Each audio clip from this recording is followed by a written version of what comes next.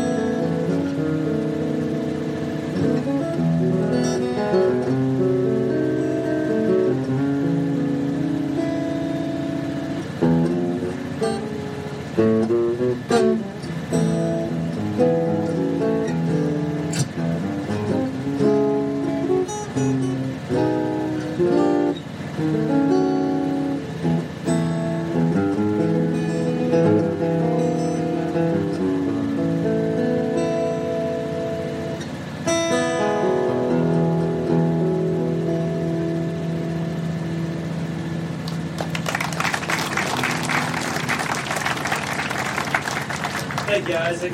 Isaac, actually, he will be playing here in a little bit. And I love watching somebody that God has given talent to. And you don't just become great because you're talented. There's a lot of hard work that goes into it, as anybody would know. And I just love to see it when somebody embraces what God's given them and they go out there and they live it. And I think that we know some people a lot like that. I think that we're here to celebrate a couple of people that were exactly like that. And it's my privilege to have been able to call Chris and Cody my friends. And I know so many of you here were able to do the exact same thing with those guys. And so we're here tonight to celebrate them, to honor them, and to learn from them. And of course, being a pastor, I have to take it to the Word of God. And sometimes the things in the Bible aren't always the easiest things to understand. For example, Solomon was the wisest man who ever lived. Solomon, he was the third king of Israel, and he was still very young when he took the throne, and he didn't know what he was doing. And he has a dream one night. God comes to him and says, Solomon, what is it? If you could ask me anything in the world that you want, what is it that you would ask me? Solomon says, God, I don't know what I'm doing. I need discernment to know right from wrong. In other words, I need wisdom. So God says, all right, because you've asked for such a great thing, you're going to be the wisest man, that there will never have been anybody like you or anybody like you after you. And of course, I'm going to give you the wealth and fame that you didn't ask for. So Solomon, he writes 3 books of the Bible. You got Proverbs, you got Song of Solomon, and you got Ecclesiastes. And in Ecclesiastes, we kind of realize that Solomon, in the middle of his career, he goes kind of off the rails, and he doesn't follow his own advice. And there's nobody here that's like that except for me. But Solomon, at the end of his life, he writes Ecclesiastes, and he writes some things that we don't always understand, maybe intellectually. But one of the things that he wrote that doesn't make a whole lot of sense, but he says this, Ecclesiastes chapter 7, verse 2, he said, it is better to go to the house of mourning than to go to the house of feasting, which is a really weird thing to say. It's better to go to a funeral than it is to go to a comedy club, than to go to a party. And he goes on, he says, for this is the end of all mankind, and the living will lay it to heart. Intellectually, I can understand what he's trying to say. But I have a heart knowledge of that now, because of what happened last week. It was 2 weeks ago, this very day in Georgia. We were getting ready to start chapel, which is at 7 o'clock. And we got the news that Chris and Cody had been involved in a fatal accident on the way to the track. And it happened earlier in the day, obviously, but it hadn't been made public to the GNCC Nation just yet. There are some rumors on social media, but here at the track, that's really unreliable. And so it was at chapel service that we shared that tragic news, that really, really sad news that left a hole in all of our heart. And I put my notes away at that moment. I had the greatest message of my life was already planned and prepared. And I had to put that away and say, that's not where we're at tonight. And we, as the church family on the GNCC circuit, we had to wrestle with, why do bad things happen to good people? And we went right back to the very beginning in Genesis. And we looked at original sin. We looked at Adam and Eve, that fruit that looked so tempting, that Satan says, you can be just like God. And isn't that really what we all want? I want to control my own life. I don't want rules. I don't want regulations. I certainly don't want some guy in the sky telling me what I can and can't do. We want to rule our own lives. And so that's what they did. They took that forbidden fruit. God says, okay, without choice, there is no free will. Without choice, there's no opportunity for true love. But with that choice comes consequence. And the consequence, the wages of sin, is death. And so death has entered the world, and it is a broken and fallen world. It's a messed up world. And bad things happen to good people. And things that we don't understand happen. And we can't reconcile them in our minds and in our hearts. But God in His greatness, and God in His graciousness, His love for us supersedes our choice. And He sent His Son Jesus to this earth. And it's through Jesus that we're made right with God, both in this world now and in the world to come. And there's great hope and there's great comfort in that. But when tragic things happen, like what we faced here a couple weeks ago, what we're continuing to process and work through right now, don't really want to go to the house of mourning, Solomon. That's not where I want to be. Yeah, I can sit there and I can say that the living will lay at the heart.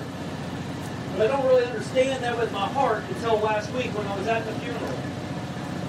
I drove over here to Lenore, and I went to, it was the craziest thing I've ever seen. And I know that we don't like to relive bad memories, but man, sometimes the memories are just so sweet that they have to be relived. And I have to tell you that funeral, that day, was a tribute and an honor to 2 men that I had privileged to have known. And many of you weren't able to make it over here for that, and so I just want to relate to you just a little bit about what happened. It was thousands of people. These guys had made not just an impact on GNCC, not that we could just call them friends, but so many people that called them friends and co-workers and loved them. And just thousands of people came out. And the line for the receiving line on Tuesday night was just unbelievable. And then on Wednesday, I made sure I got there because of the long wait the night before. I made sure I got there like an hour and a half early, and I barely got a seat. There were so many people coming in. And at the end of it, we did this procession. I don't know, 25 miles to the grave.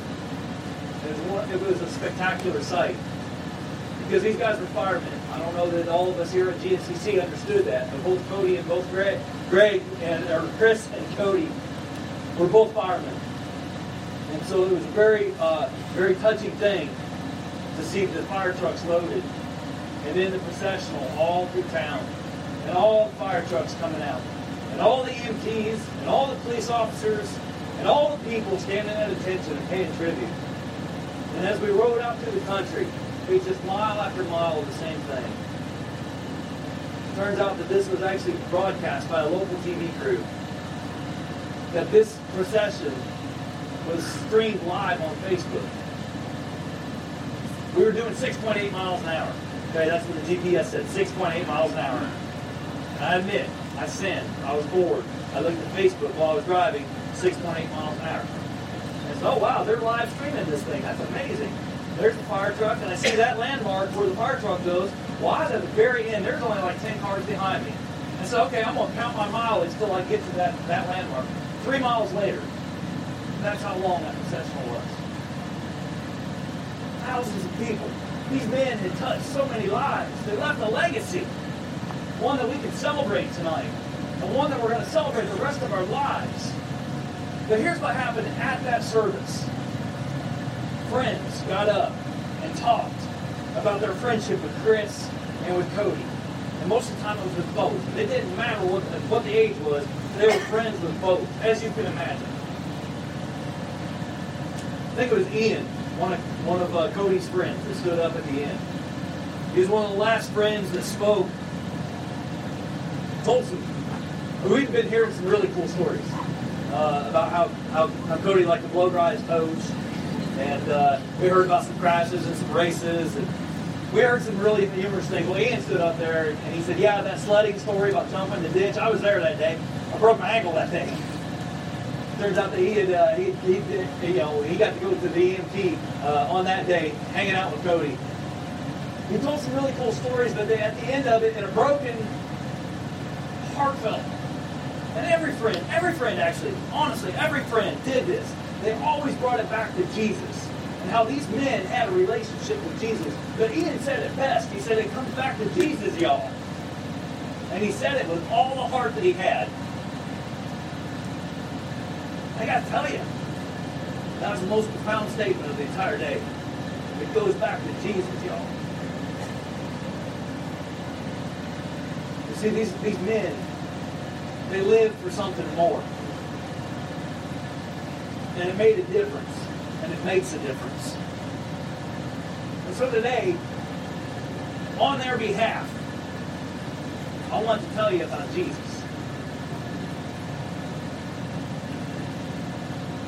You know what tomorrow is? Tomorrow's Sunday. It's race day, right? It's also Palm Sunday. And if you recognize the significance of Palm Sunday, you go back almost 2,000 years into Palestine, into early Palestine, into Jerusalem. And on this day in Jerusalem, there are people out in the streets taking off their coats. And they're laying them on the street, and they're cutting down palm branches, and they're laying them in the street, and they're shouting, Hosanna, blessed is he who comes in the name of the Lord. And in Matthew's account of this happening, Matthew's account of this event, he says that there were people that turned and said, who is this? And the answer was, this is the prophet Jesus from Galilee, of Nazareth of Galilee. And he's coming into town. This is the event of Passover, which is a really, really important festival for the Jews and for their community. This goes all the way back to the Old Testament and the crossing of the Israelites out of Egypt, out of bondage and slavery, and coming into freedom. And the Passover, the angel of death has passed over them. They're getting ready to celebrate this prophet. Who they've been hearing rumors about this prophet. who has done miracles, how the blind have been able to see, the lame have been able to walk. Heck, there was even a guy named Lazarus who was raised from the dead. He was dead and buried for 4 days. And the rumor is that this guy came back to life. And now this Jesus is coming into Jerusalem. Blessed is he who comes in the name of the Lord. And they're celebrating him as the hero. You see, at this time in Jerusalem, they were under Roman authority, Roman control. The Jews, the nation of Israel, didn't have control over their own country. And they were desperate to get control of their own country. And so for 3 years now, all of Jesus' followers are saying, are you going to be king? Are you going to do for me what I expect you to do?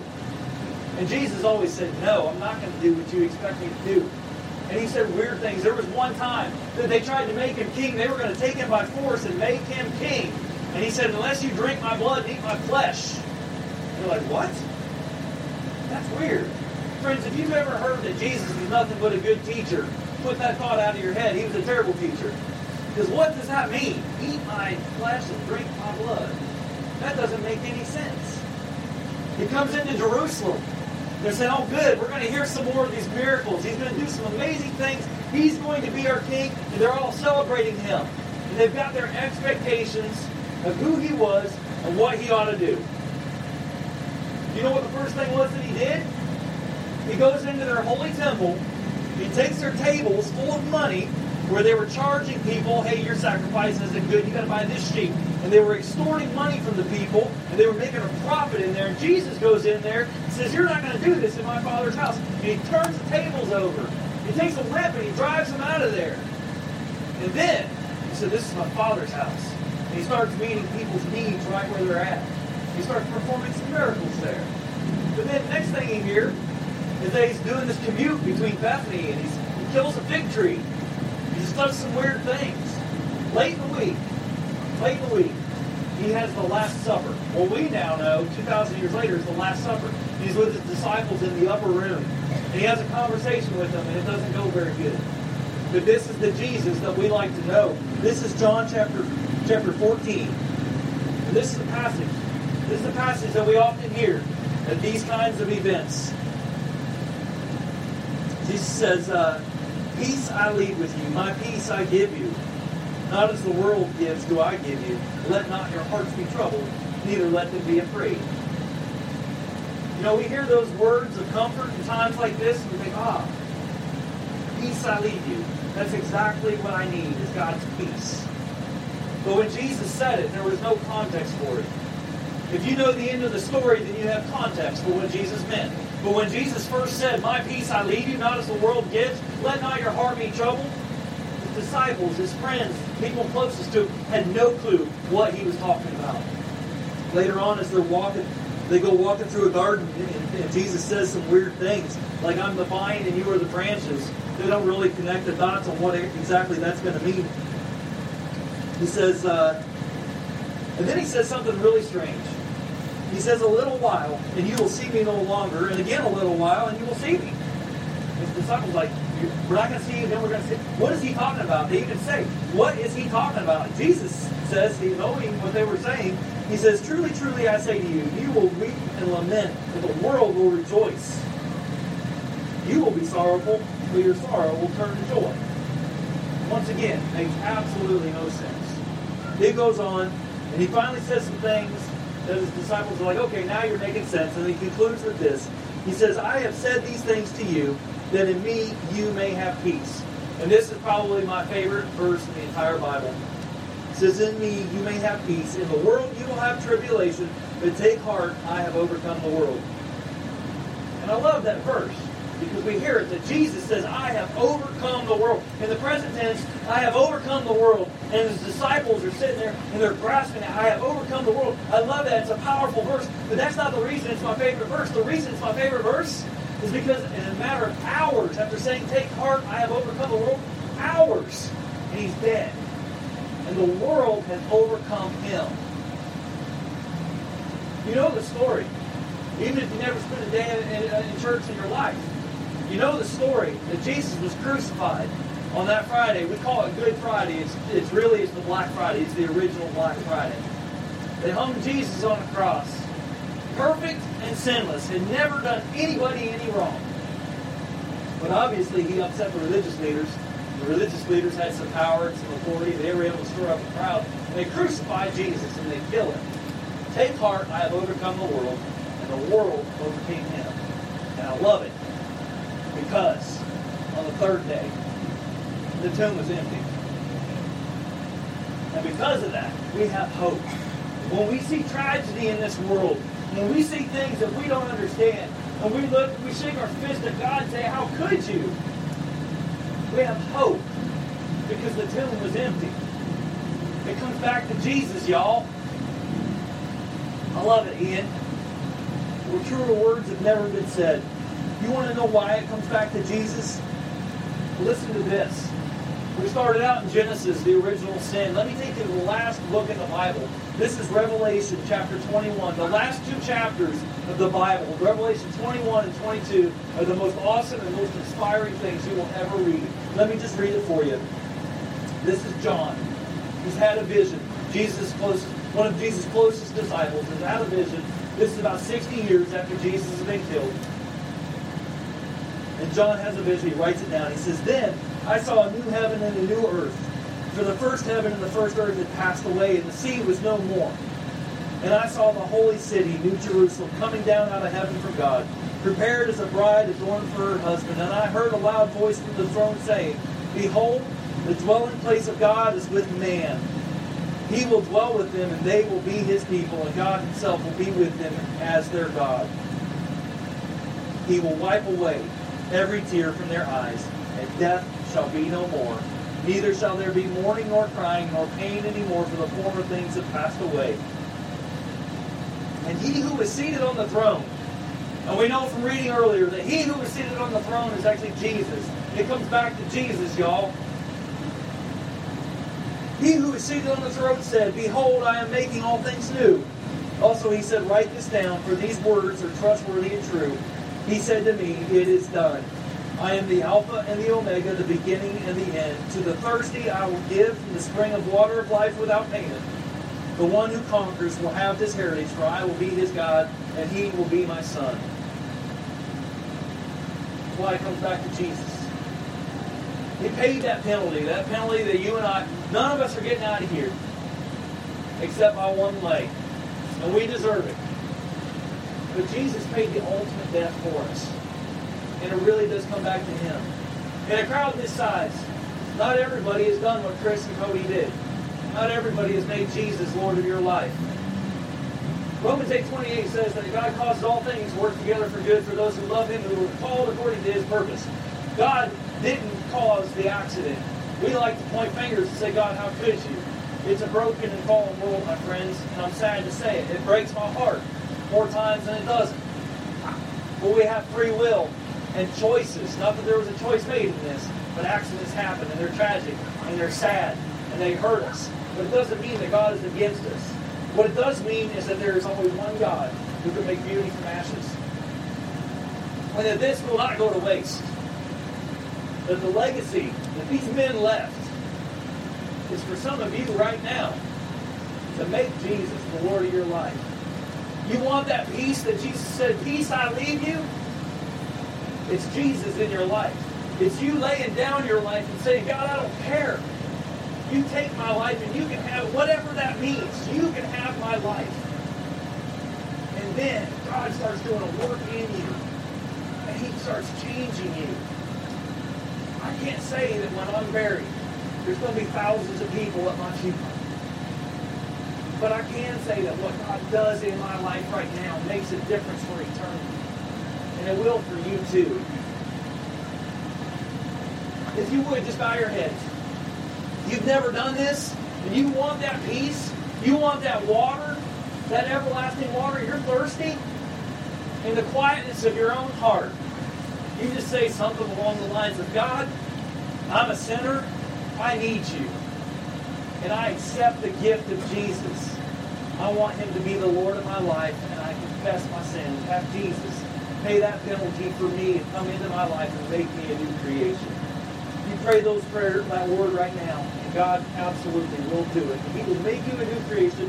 His peace he'll give you that will see you through the storm. I'm going to pray for you right now. God, Thank you for the people that are gathered here. Thank you for my friends Chris and Cody. Thank you for their family. Thank you for the heritage that they grew up with to make you Lord of their lives. We know where they're at right now, and we rejoice that they're in a better place. We rejoice that they're with you, and that their pain is over and their suffering's over. There are those of us that are left, and we're hurting. We need the peace that Jesus promised. So, Lord, I pray for those people that did make Jesus the Lord of their life just tonight, that you'll guide them and you'll direct them to people that can help them grow. For the rest of us, Lord, comfort us. Draw us close to you. Be with the family in the days ahead. Be with us as we grieve and as we move forward. But Lord, we love you so much. We know that you don't let this go to waste. We thank you for Chris and Cody giving us the time that we had with them. Thank you for their legacy. Thank you for their example. We trust you, God. In Jesus' name, amen.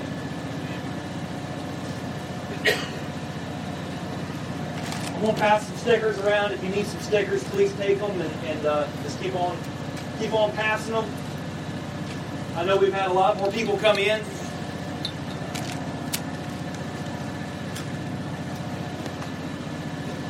And with that, tomorrow morning or tomorrow afternoon at 1 o'clock on the starting line, there will be a balloon launch in honor of Chris and Cody. I invite any of you that would like to talk with me. Maybe you said that prayer tonight. I'd love to talk with you about it. I want you to grow in your faith. I want you to know the God that I know who does give peace and passes understanding. Until next time, my name is Chuck Leemaster, and I'll see you out there on the starting line.